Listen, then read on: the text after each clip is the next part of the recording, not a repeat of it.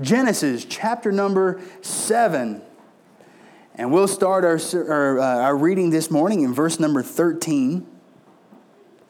Genesis chapter number 7. You know, one of the great things I love about the Bible is we can always see different things and different ways of reading in the Bible.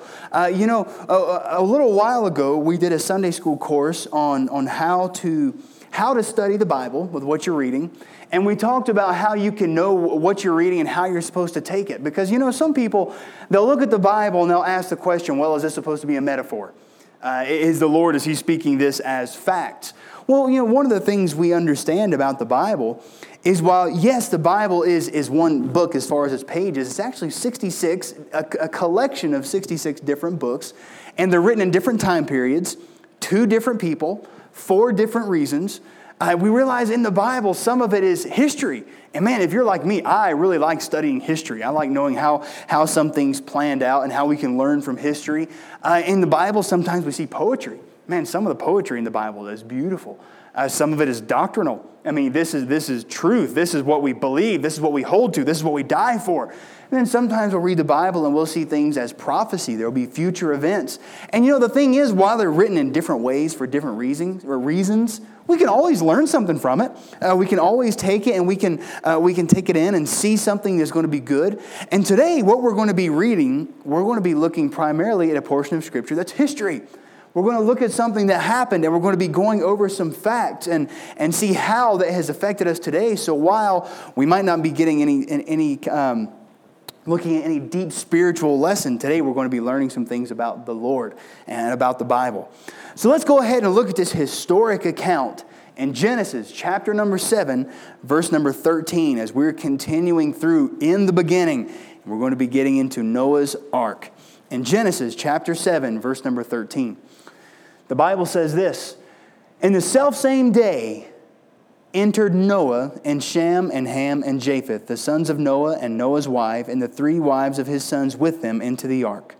They and every beast after his kind, and all the cattle after their kind, and every creeping thing that creepeth upon the earth after his kind, and every fowl after his kind, every bird of every sort. And they went in unto Noah into the ark, 2 and 2 of all flesh, wherein is the breath of life. And they that went in, male and female of all flesh, as God had commanded him. And the Lord shut him in." Our Father, Lord, I pray that you would help us to understand some things about the Scriptures today. Lord, as we've got a lot of different facts and things that we're going to learn, I pray that you would speak to our hearts. And Lord, help us to relish and remember in the fact of how good that you are. Lord, how you take care of those that are yours. And how you have a perfect plan. God, you're so good to us, and we thank you for it. Bless us now in this service that we have, and may we have our hearts and minds on you. We love you, Jesus, and it's in your name we pray. Amen. Well, certainly, no doubt, the story of Noah's Ark is one that we have learned. We grew up studying this one, and I think there's probably no more iconic story than this one.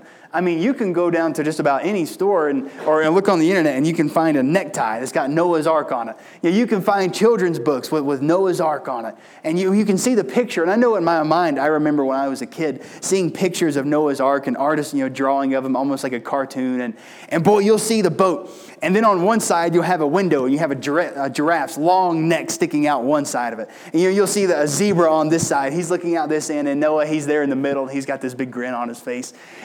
We've all grown up knowing the story of Noah's Ark. So today we're going to be going over a few things of this and how Noah's Ark, this story has kind of, in a way, it's shaped the world today. And when I say the story of it, I probably shouldn't use that word quite as much as I do because it's a historic fact. We don't talk about past wars as being stories. They're things that happened.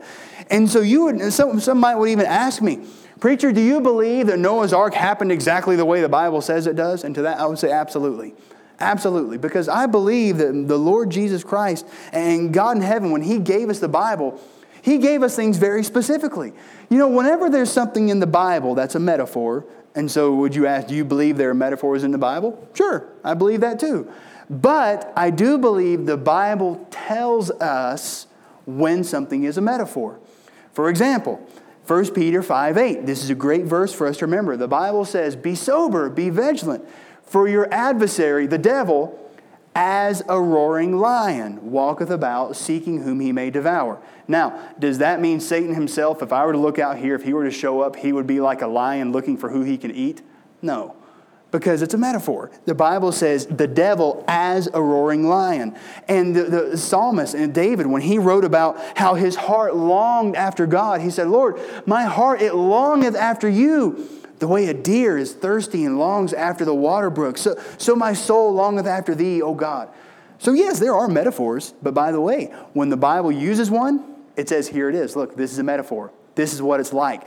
In the New Testament, Jesus, when he talks about his kingdom, he says the kingdom of heaven is like this. It's similar to this. So it tells us. But when we start reading this book of Genesis, we don't see any indication there at all. It says this is what happened. There was a man named Noah. Noah built an ark. This is how he built it. This is where the animals came in. It gives us facts. So it's actually kind of neat. He gives us a lot of specifics to how it was built. If we were to look at chapter 6, back up in verse number 15, God told Noah, he said, and this is the fashion which thou shalt make of it. The length of the ark shall be 300 cubits, and the breadth of it 50 cubits, and the height of it 30 cubits.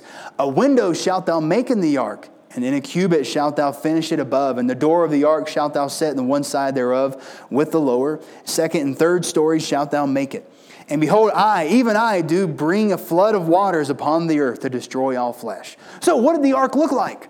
You know, there's a lot of different artists' depictions of what the ark would look like. Some would draw a picture, and I've actually seen this one pretty commonly, where the front would really turn way up, and you'd have almost this nose on the front, and it would be shaped almost like a U. There's some people, they would say, oh, we've found Noah's Ark. Here it is. We know where it is. Satellite pictures show us there's this long box, and this is right around the area we know that Noah would have built his ark. You know, is it possible that the ark is around today? I mean, do they know what the ark looked like? Folks, what we do know is what's in this section of Scripture right here. We know that, the word cubit, that's not a measurement that we use today. But if you're doing numbers, a cubit typically is around 18 inches, roughly. Which when we do the math use 18 inches and do the math into U.S. measurements, it actually works out really easily. So when the Bible says that the length of the ark shall be 300 cubits, that works out to 450 feet or 150 yards.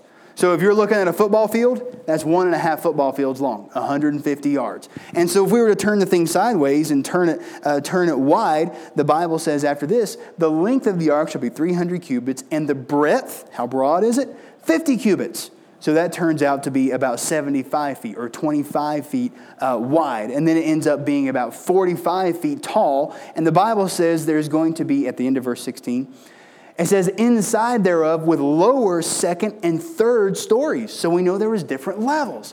So some, they would say, based off this scripture right here, Noah basically built a giant box. And it could have been. With just those dimensions, if the Lord said, hey, you're going to build it wide, tall, and long, that ends up being square. So could the ark have looked like a giant box? It's very possible.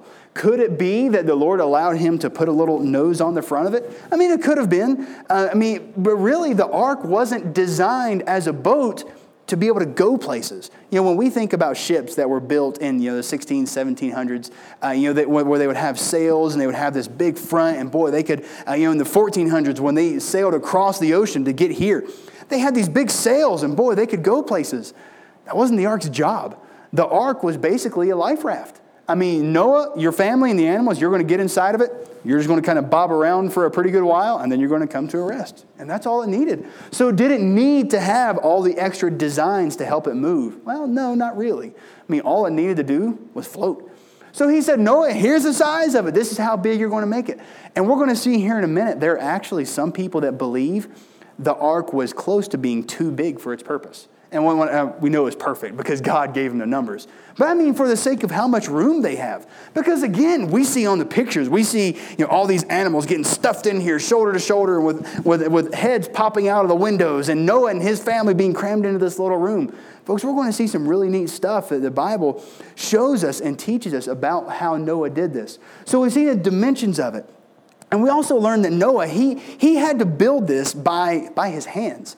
If you've ever had to spend time on a job site, you were building something and you're working with your hands. And if you're like me, if you're trying to build just a kitchen table, it'll take you like 4 months, right? It takes me a while to build things. I built a table once and it was in our basement forever. And finally I got it done. I was proud of it. But Noah, they didn't have power tools. Okay, it's not like they had saws. Everything was done by hand. I mean, they had mallets, they would have had ropes, they would have had pulleys and lifts. And from what we understand, it would have taken close to 100 years to build this ark. So could you imagine for that span, seeing somebody, one family out here working on something day in, day out, spending this much time to build this giant box saying, hey, water is going to fall from the sky. Because, again, in a minute, we're going to see it had never rained before, ever. They didn't know what rain was. And so Noah, they're probably, if I were in this time period and I saw, some 600-year-old man, which is how old Noah was, if I saw some 500-600-year-old man out here building this giant box with his family saying water's going to fall from the sky, I would say he's nuts. That guy has just gone absolutely crazy. But let me tell you what the Bible says. You'll not find anywhere in this scripture where the Bible says that Noah was witnessing to people all around him, but I am going to share one more with you. If you flip over to the back of the Bible, and you don't have to turn there, I'll read it to you, but if you want to flip with me, and I've actually wrote this in the margin of my Bible, 2 Peter chapter 2, verse number 8. 2 Peter chapter 2, verse number 8, it says this, and it's amazing you see Noah's name way in the back of the Bible as well. 2 Peter chapter 2, verse number 8.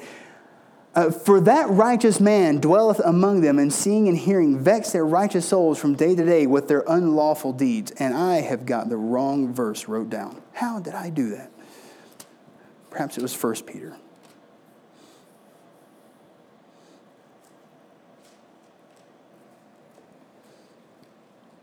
I have the wrong scripture wrote down, and I apologize. It is somewhere here in 2 Peter. And for the sake of our time and for the sermon itself, I'll not spend time searching for it.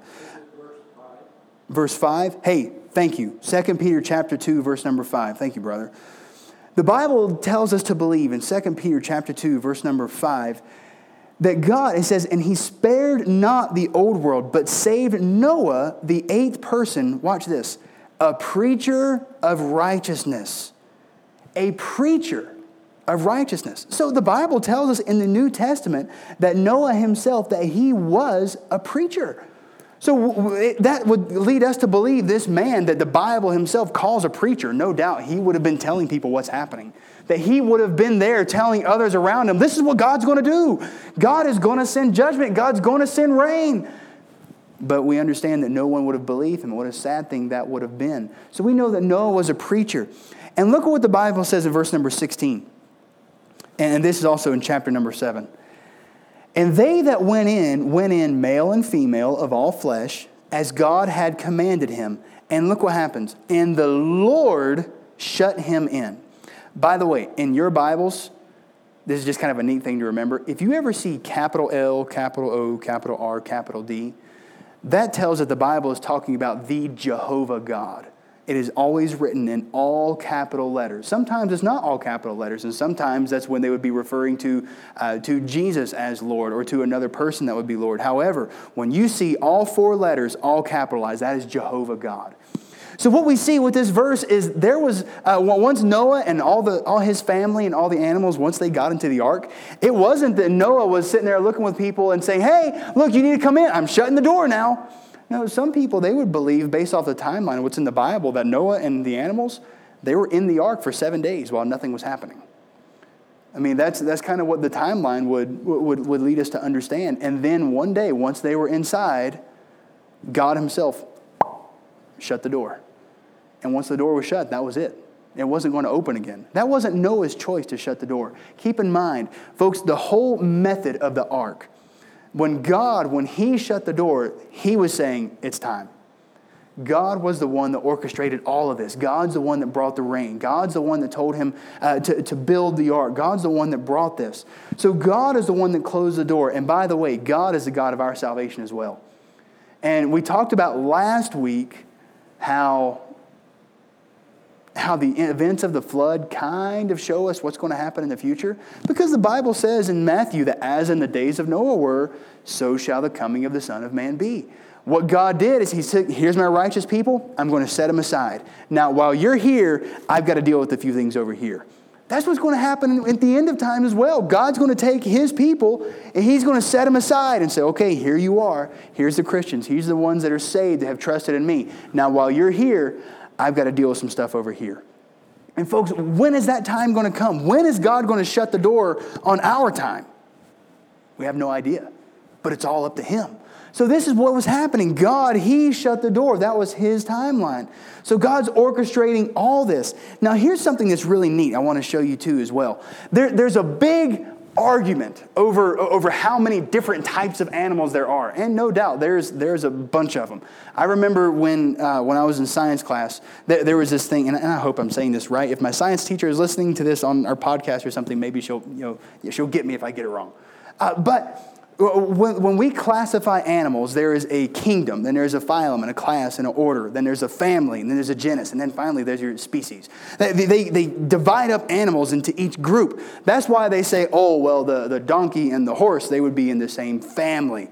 So we start to classify these things. And then there's the animal kingdom, there's the fish kingdom, there's different types of kingdoms. Folks, one of the things that we see here in the Bible is they talk about how there's 2 of every kind of animal that was put into the ark. Now, there are people that are doing the math, and they're saying, okay, you've got a boat that's 150 yards long. You've got a boat that's a little bit wide. It's 3 or 4 stories tall, or 2 or 3 stories tall. And you're going to tell me you fit 2 of every single species in that boat with enough food to feed them for close to a year. You're going to tell me you fit all that into that little boat. Well, first off, the Bible says it, so I believe it. I have no problem saying that. But secondly, one of the things we have to understand is that the Bible tells us, and one of the things that makes sense is Noah didn't have to bring 2 of every single type of animal that we know of. Here's why we believe that. Look what the Bible says, starting in chapter 6, verse number 18. We're actually doing kind of 3 chapters, 6, 7, and 8 today. Chapter number 6, verse number 18. But with thee I will establish my covenant. Boy, I love that. That's when God's promising Noah that he'll establish his covenant. And thou shalt come into the ark, thou and thy sons and thy wife and thy sons' wives with thee. And of every living thing of all flesh, watch this, 2 of every sort shalt thou bring into the ark, to keep them alive with thee. They shall be male and female. Of fowls after their kind, and of cattle after their kind, and of creeping thing of the earth of his kind, 2 of every sort shall come unto thee and keep them alive. Notice, the Bible uses 2 different words. It says you're going to have 2 of every sort. And then he also says you're going to have 2 of every kind. So we know that there was 2 of each group of animal that they brought in, and they were of a specific sort. Here's what we understand. Noah would not have to bring 2 of every single type of animal that we know of today. Here's what I mean. Right now in our backyard, we have 2 dogs. We have a bloodhound and we have a husky. And the husky, she's mean and she likes the snow. My bloodhound, she is goofy and she likes to be in the woods. They're 2 different dogs. Now, are they both dogs? Yeah. No, they're both female, but if they wanted to, if one was a male and one was a female, they could have a mixed breed of puppies, and you would have a bloodhound husky mix, and I have a hard time imagining what that would look like. But that would still be a dog, right? It is amazing to see how a breeder can have different types of dogs. You go on the internet and you Google, dog species. I mean, it is the list is just unreal. I read this thing where a scientist, I think he was Russian. He decided he wanted to domesticate a fox. He wanted to have a pet fox. So what he did is he got a group of these foxes together and he would breed them. And then he would take the fox that was the most timid, the most calm, and the one that was, I think the weakest. Anyhow, and then he would breed it with another group, also of the one that was the most timid, the most calm. And then he would take those 2, and then he would have another group of foxes. And then he would take those, and then he would go another species, another section of breeding, and then he would take the most timid and the most calm of that. And eventually, I think it was only after 4 times, he came up with this fox that was so soft and so playful. He had it in his house, and he was playing with it. And it had smaller teeth. and they weren't as sharp. And he was able to take care of this fox, and it became his pet. And now he, if I remember correctly, he even sells these things as domesticated fox, just for pets. I'm thinking, wow. So folks, what we see is that we have groups. When it comes to this idea of evolution that people try to teach and they try to perpetuate, they would say that you could have one animal and eventually come up with another animal. You cannot take a species of fish and eventually come up with something like an elephant. It's not going to happen. It is physically impossible. I don't care how many times fish breed, eventually a fish will never be a different species. A fish will always be a fish. You might have a different color fish. You might have a different size fish. Now, that was one of the things that Darwin would always say. He went to the Galapagos Islands and he looked at his finches, and he would have this one group of finches, and he'd say, look, this group, they have big beaks, but this group, they have little beaks. Yeah, but they're still birds. Birds will always be birds. They'll never be anything other than birds. So with this idea in mind, knowing that one species will always be the same, one family will always be the same family, Noah wouldn't have had to take quarter horses, miniature horses, Mustangs, and Arabian horses. He would have just took a couple horses. He would have took a couple dogs. He would have took a couple cats. He would have, taken what I honestly believe to even be the dinosaurs. That wouldn't have to have been these massive granddaddies. It could have been the little ones. But I believe he would have had all of them. 2 of every sort. And folks, with that, there have been, and by no means am I smart enough to figure all this out, but there have been some that have taken the most basic root of each type of animal and figured it out. They have said with how big the ark was that Noah would have had plenty of shoulder room, that he would have even had room to spare. And that's what some of these guys are, again, much smarter than I have even come to figure out is how large it was. And so I believe at this time there was even the dinosaurs on there, 2 of each type of that. I don't believe that the dinosaurs lived so much farther away from man that man never actually walked with dinosaurs. No, I believe they were together. If you were to go to the book of Job right now, we'll not turn there, but Job, he talks about this giant creature that he saw. If I remember, he called it the behemoth. He talked about how this creature was just so huge, how its legs were the size of tree trunks. And then people would say, oh, that's an elephant. And then a few verses later, he talks about how its tail is just this massive, long, strong tail. And you're thinking, well, if you look at an elephant, its tail's about like this. William got to ride one the other day at the circus. Yeah, it has a little tail. It wasn't an elephant. Folks, this was something that describes perfectly the dinosaurs that we see. And talks about the Leviathan, what they have known and seen. Job didn't have a fossil record. He was looking at it, and they were writing it down. They were talking about what they saw. I absolutely believe that man and dinosaurs walked together. When they died off, it could have been because of some sort of climate change after the flood, or it could have been that just the 2 dinosaurs that were left, that they didn't breed fast enough and they died off that way. We don't know. There are species that die off all the time that are endangered. I mean, look at the way they had to protect the grizzly bears. They almost all died off. That happens. So I don't have this scientific answer as to why they're not here, but I believe absolutely man and dinosaurs were together. So this is how it was done. We see that there was the ark. That's how it was built. We know they all could have fit in there based off of God's instructions. And then came the water. Chapter number 7, verse number 16. I'm sorry, 17. Chapter 7, verse number 17. And the flood was 40 days upon the earth, and the waters increased and bare up the ark, and it was lifted above the earth. And the waters prevailed and were increased greatly upon the earth. And the ark went upon the face of the waters, and the waters prevailed exceedingly upon the earth. And all the high hills that were under the whole heaven were covered. 15 cubits upward did the waters prevail, and the mountains were covered. Folks, what we understand is there was so much water that fell, even the highest peak of the mountains were covered. That would mean the tops of the crazy mountains, they were covered with water, if they were there at the time. Mount Everest, what is our highest peak that we know today? Yeah, it was covered up completely. 15 cubits, the whole world. There is some that would say, oh, well, it was just a local flood. It was something that happened just kind of in this one area. Well, if that were true, that wouldn't have accomplished God's purpose. The entire world wouldn't have died off. That's what God was doing. He was hitting the reset button with Noah and those that are in the ark. If it was just a local deal, that wouldn't have worked. And the Bible itself even says that the water was so greatly above the highest peaks of the mountain. Again, mathematically, that wouldn't have worked. The waters could have receded off of that. It would have had to have been the whole world. So how does that work for us? What does it mean with the way this water fell? Well, again, we're doing history lessons, so we're going to look at a few of these things. Genesis chapter 2, I'm going to flip back a couple pages and read this to you. Genesis chapter 2, verse number 6. Here we go. Genesis chapter 2, verses number 6. I'm going to start reading in verse number 5. And every plant of the field before it was in the earth, and every herb of the field before it grew, for the Lord God had not caused it to rain upon the earth. And there was not a man to till the ground, but there went up a mist from the earth and watered the whole face of the ground. So, folks, something about the climate of that day. There was no rain. That's part of the reason some people believe that there was this giant bubble around the earth of water. Some people still believe that. Some people don't. Again, the Bible doesn't give us this scientific specifics.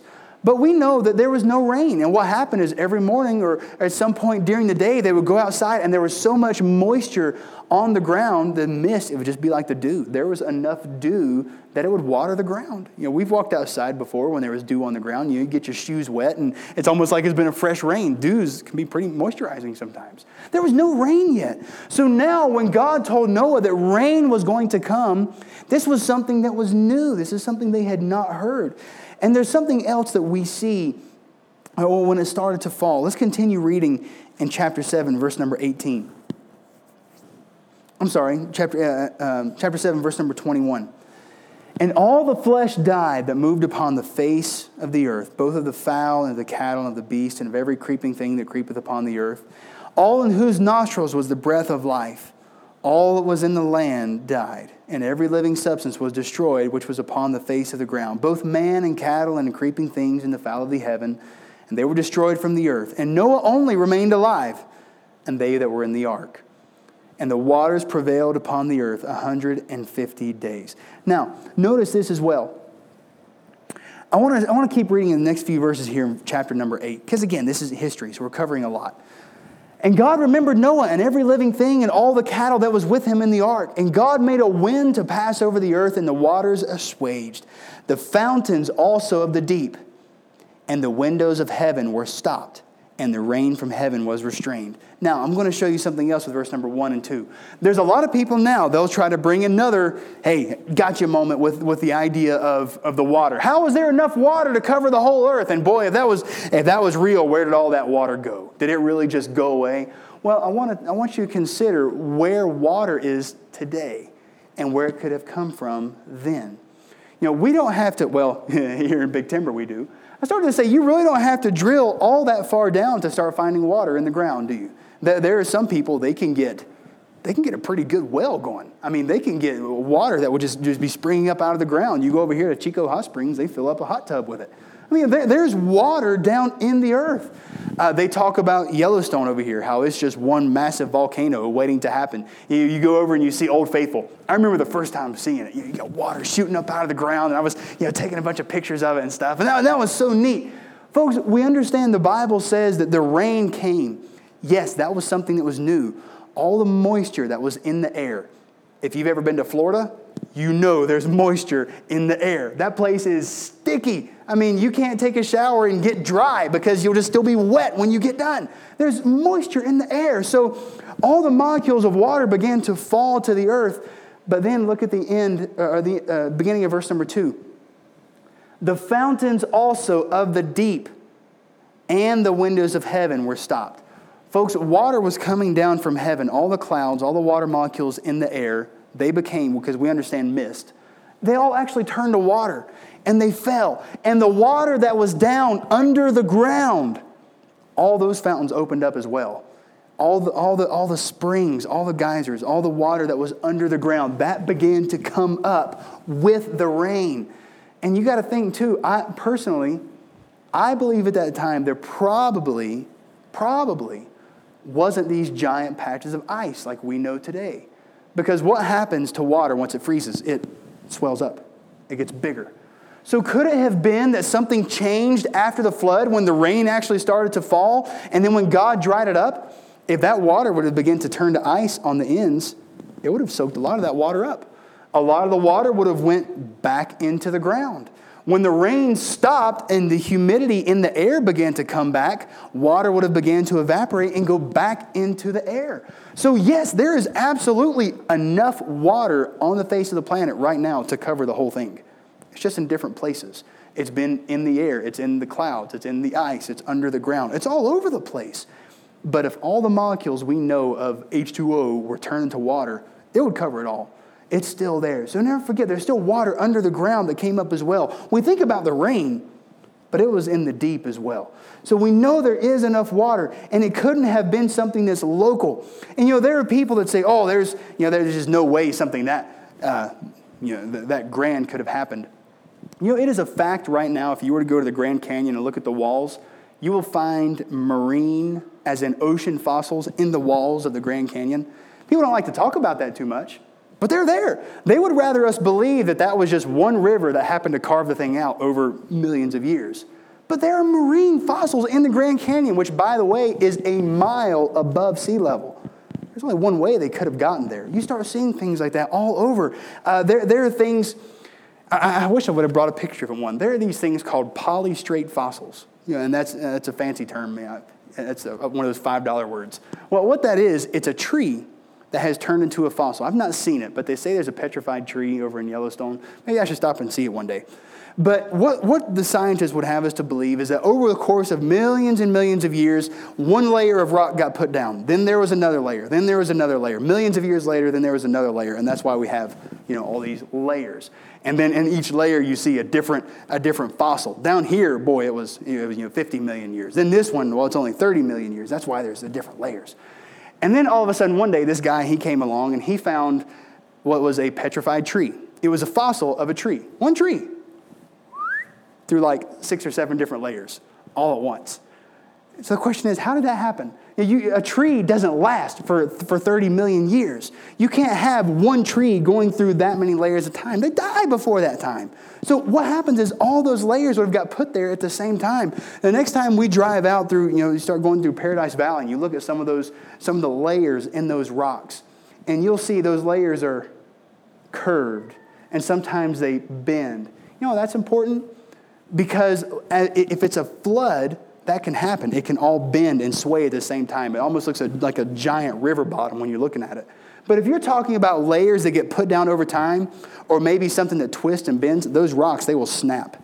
A rock doesn't bend. They got put down by water. All around us, we see evidences of a flood. I read one at the Museum of the Rockies the other day. I thought this was amazing. As I was reading it, I couldn't help but chuckle.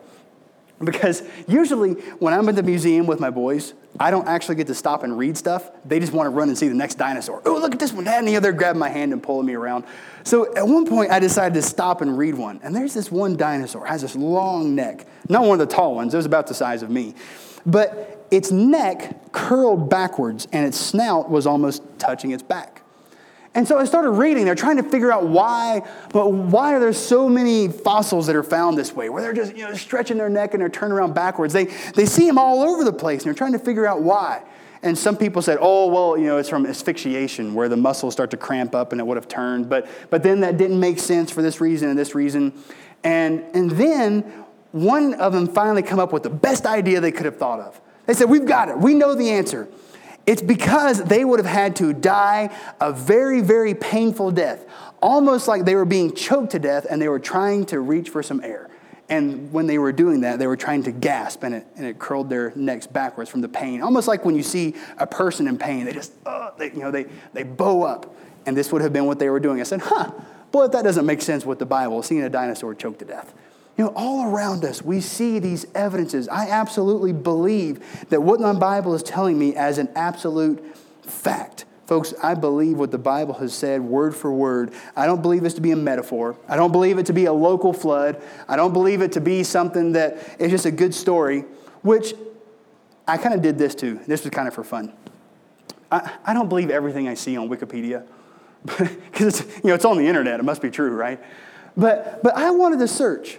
How many civilizations out there have different legends about a worldwide flood? And just a quick internet search just for fun, I found 25 different cultures from all around the world that tell a story about a man that found favor with God and that he was told of a coming flood. He had to build a boat, and then the rest of the world was destroyed, and he was the only one left. And now I'm talking not just one local place like over in Asia. The American Indians had one. That they had them in Africa. They had them in Asia. All over the world, these ancient writings, they would have these stories passed down by word of mouth. They might not be exactly like the Bible, but all the main elements are there. 25 of them. And I thought, man, if that doesn't all point back to Noah and his ark, I don't know what else does. Ladies and gentlemen, I believe what the Bible gives us. And we're going to finish with this. And again, I know this was some history stuff. I really like history. I want to show you something that God did as he protected his people. Let's look at chapter number 8, and we're going to start reading in verse number 18. Chapter 8, verse number 18. And Noah went forth, and his sons, and his wife, and his sons' wives with him. Every beast, every creeping thing, and every fowl, and whatsoever creepeth upon the earth after their kinds, went forth out of the ark.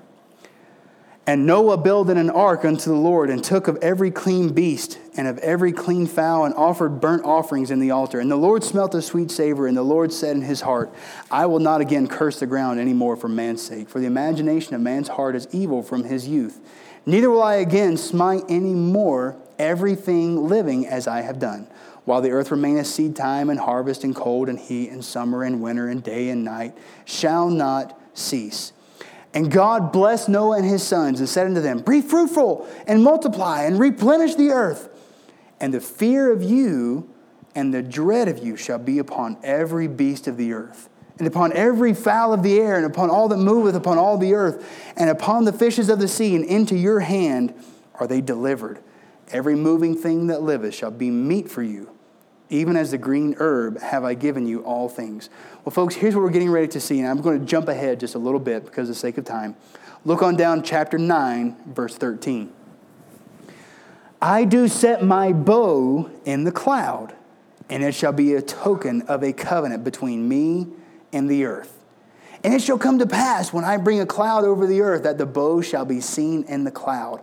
And I will remember my covenant, which is between me and you and every living creature of all flesh. And the waters shall no more become a flood to destroy all flesh. So what we're going to finish up with is this. We've seen, yes, there was an ark. Yes, it could have worked. Yes, all around us there are evidences that one day that happened. And now God, He made a promise. He made a covenant with Noah. Even before the flood came, God looked at Noah and said, Noah, through you, I'm going to fulfill my promise, which we know that was Jesus Christ. He had already made that promise was going to come. He said, I'm going to fulfill that with you. And now there's this new time getting ready to come where humans are going to start governing themselves. This is almost a whole new era coming into place, where the Bible talks about how animals, they're going to be afraid of mankind, which really they are. You know, it's kind of funny. If you're walking through the woods and in the right context, every animal you see, they're going to run from us. You know, that's something even the Bible is saying here, or they'll attack us even out of fear. And then God, He looked at Noah and says, Noah, I'm going to promise you this. I'm going to do what I said I'm going to do. My family is going to come through you, is what Jesus was saying. And then He said, I'm going to make this promise to you as well. I will never again destroy the world with a flood. He did not say no more floods. He said He would not destroy the whole world with a flood. That's what's never again going to happen. You know, we know floods still happen. You know, Justin and I were just talking this morning about the bridge that got taken out, you know, down here was over by Powder Springs, I think. And then we know that, you remember back in 2005, Hurricane Katrina. Wow. And we see the destructive power of water. God never said no more floods. He said, I will never again destroy all flesh with water. And what He did to prove that, and again, another reason that some people believe in a change in the atmosphere, is because now they're going to start seeing rainbows. They'd never seen that before. I mean, they had never known the way that the light can bend water, the air and water can bend light. And boy, you see a rainbow and how beautiful those things are. Ladies and gentlemen, every time you go outside and you see a rainbow, I know usually my first thought is, wow, that's really pretty. And then sometimes we think about, okay, where's the pot of gold? You know, and we'll kind of joke with that. But folks, the rainbow is God's promise. A rainbow is something that God made. God put that there for us as a reminder that, number one, He takes care of His people, because that reminds us about the flood and how He took care of Noah. But number two, His main point was, I'll never do this again. I never want to have to do this again. I will never destroy the whole world with a worldwide flood. Now, there is going to be a time when God comes back. He's going to take care of his people. And he's going to judge those that have willingly chose to deny him. That's going to happen. But it's not going to be with a worldwide flood. It's going to be different. But folks, God, he made that promise. So there was a covenant that God made. And by the way, if you ever read Romans, because we did a study on Romans last year, if you ever read through Romans chapter number 12, the Bible talks about how there was a time when the whole world knew who God was. And if today there is somebody who doesn't know who God is, it's because they chose to forget about it. That's what just happened. What happened is God, when he set that reset button, Noah, Ham, Shem, Japheth, and Noah and Ham, Shem, and Japheth's wives, when they stepped out of the boat, the entire world population knew and worshiped God. Think about that. They knew who God was. They loved him. They built altars to him. They worshiped the Lord. Now, how is it that all across the world today, we see groups of people who don't even know the name of God? They don't know who Jesus is. It's because somewhere along the line, generation after generation after generation, they decided they weren't going to honor God anymore. It wasn't important to them. And then a few more generations, they decided they were just going to do their own thing, and there was going to be no God. Folks, that is a sad commentary to the way humans work. It's a sad way to think about how things have ended up. But at this time, where we're leaving our story, where we're leaving our historic account today, is that at this point, the whole world knows and worship God, and God kept his promise just as he said it would. So if we could, we're going to stop there. We'll have every head bowed and we'll have every eye closed. As we stop and meditate on just how important to us as God's children Noah and the ark is. Now, while we think about it as a good tale that we tell our children about, as we tell them about how powerful God is, and boy, what a wonderful thing it is to think about how Noah was in the boat with all those animals. Folks, at the same time, it was a great tragedy. The entire world was shrouded in death because of sin. Let's remember, and maybe if we could learn a lesson today, it would be the destructive nature of sin. And if we can, to keep sin out of our lives as much as we can. So with every head bowed and every eye closed, our Heavenly Father, God, we love you. And we're so thankful for this story, how we can learn that you take care of us, that you take care of your own. Lord, you know your children. You know the righteous. You keep your promises.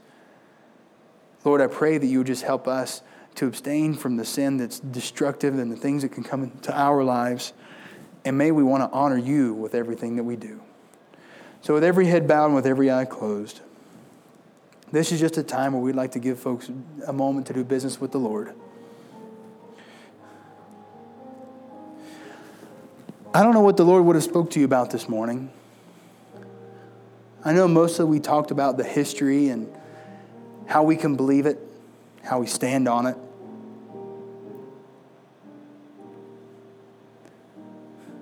How we can take God at his word.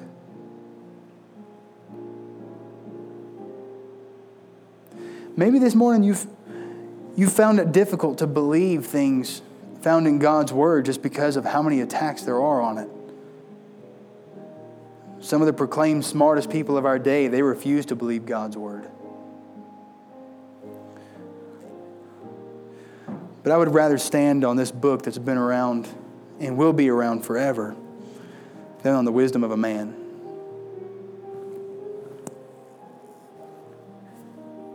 And maybe even this morning we can take comfort in knowing that God will keep his promises, that he'll take care of us, his children.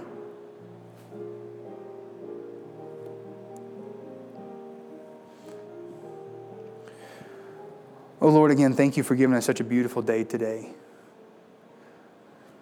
Lord, I've loved spending time and studying the book of Genesis, seeing how things have come to be as they are today. And Lord, these are things that we're going over that can be talked about so much more than the surface that we've scratched here today. I pray that you would give us the strength and the faith to take the Bible as it is, to believe what we see, to believe what we read. Lord, I know that Satan no doubt would love nothing more than to discredit the Bible. And no doubt he's tried. But I ask that you would give us the faith to believe what's written in your holy book. And Lord, thank you for it. Bless us now as we get ready to depart and as we go our separate ways. And Lord, above all, may we seek to honor you with our hearts and with our lives. We love you, Jesus, and it's in your name. Amen.